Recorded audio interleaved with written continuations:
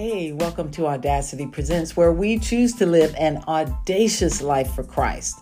So, we are going to continue the conversation on brokenness. Let's get the show started. Hello and happy Monday. Welcome to Audacity Presents, where we always choose to live an audacious life for Christ. How are y'all doing today? So look, last week I told you the podcast was a pinky toe podcast. And this week I continue to step on my own toes as I continue to talk about the audacity of brokenness. But as always, let's talk about what's on my replay. So shout out to my good friend, Tony, not of Tony, but Tony was on the show once. But Tony sent me a song a couple of weeks ago called Yahweh by Fred Hammonds featuring Gary Edwards. Okay, I love the song, but I'm looking at the video and I thought, let me do an experiment. So I turned off the sound and just watched what was going on. Now, if I didn't know better, I would have thought they were singing a rap song. If it wasn't for the words and the fact that I know Fred Hammonds, at least I know what he looks like. I don't know him personally. But I would have thought this is just another secular song based on the dance moves that were going on in the video. Okay, am I criticizing? Am I judging? Oh, I hope not. But I'm just saying.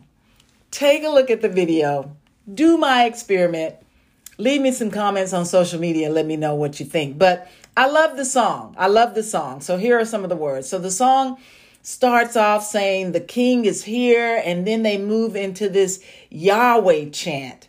And so some of the words are, there's none above you, Yahweh. There's none beside you, Yahweh. Okay, I'm sorry, I'm not going to sing. With all we love you. You are true. You came to save us, help and redeem us. Your love courageous, Yahweh. Love the song. So check it out. Let me know what you think. All right. So last week, audacity of brokenness. And I will be honest, I really wanted to do last week's episode and put this topic to bed. But the Holy Spirit had something else in mind. So this was our conversation about this. He said, brokenness is like shattered glass. You know how a glass shatters on the floor and you sweep up all the pieces, so you think. But sometimes there are fragments left behind that you can't see with the naked eye. You can sweep the floor, you can mop the floor, but it's not until you walk across that floor in your bare feet and that small fragment of glass lodges in the bottom of your foot. And that's when you realize you didn't get all of the broken pieces up. You see, sometimes we think we have healed from our brokenness only to realize there are fragments left behind. And it's not until something triggers that fragment that we realize we're not completely healed. It's like that broken glass. You picked up all the pieces, so you thought. And as long as you had on shoes, you never knew those fragments were there.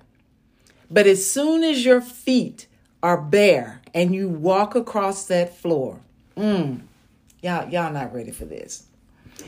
You see, broken people think they have been completely healed. They function normally, they get up and go to work and hang out. But I guarantee you, if they are laid bare before the Lord, if they surrender, there are some fragments that have been left behind. Sometimes there are triggers that cause those fragments to hurt. Many of us, and I say us, walk around for many years with those fragments, and sometimes those wounds are reopened just so the fragments can be removed and we can be healed completely. Look, there is nothing worse than when a person has surgery and you think everything is healing properly, but then you go in for your checkup with the doctor and the doctor says, we need to go back in. Nobody wants to endure that, but in order for the wound to heal completely, it's necessary. And still, other times, fragments of brokenness are left as a reminder. You see, those unmovable fragments are left to remind us of the power of God. Now, in 2 Corinthians 12:9, that's where I went. The Apostle Paul writes, "But he said to me, my grace is sufficient for you, for my power is made perfect in weakness. Therefore, I will boast all the more gladly about my weakness so that Christ's power may rest on me." Paul knew what it meant to walk around with what he called a thorn in his flesh.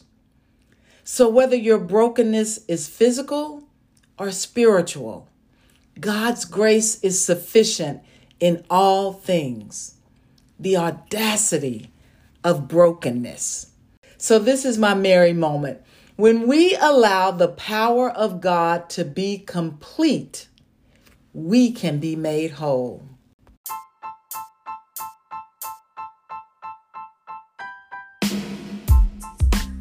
Hey, I hope you enjoyed today's show. My pinky toe still hurts from that show.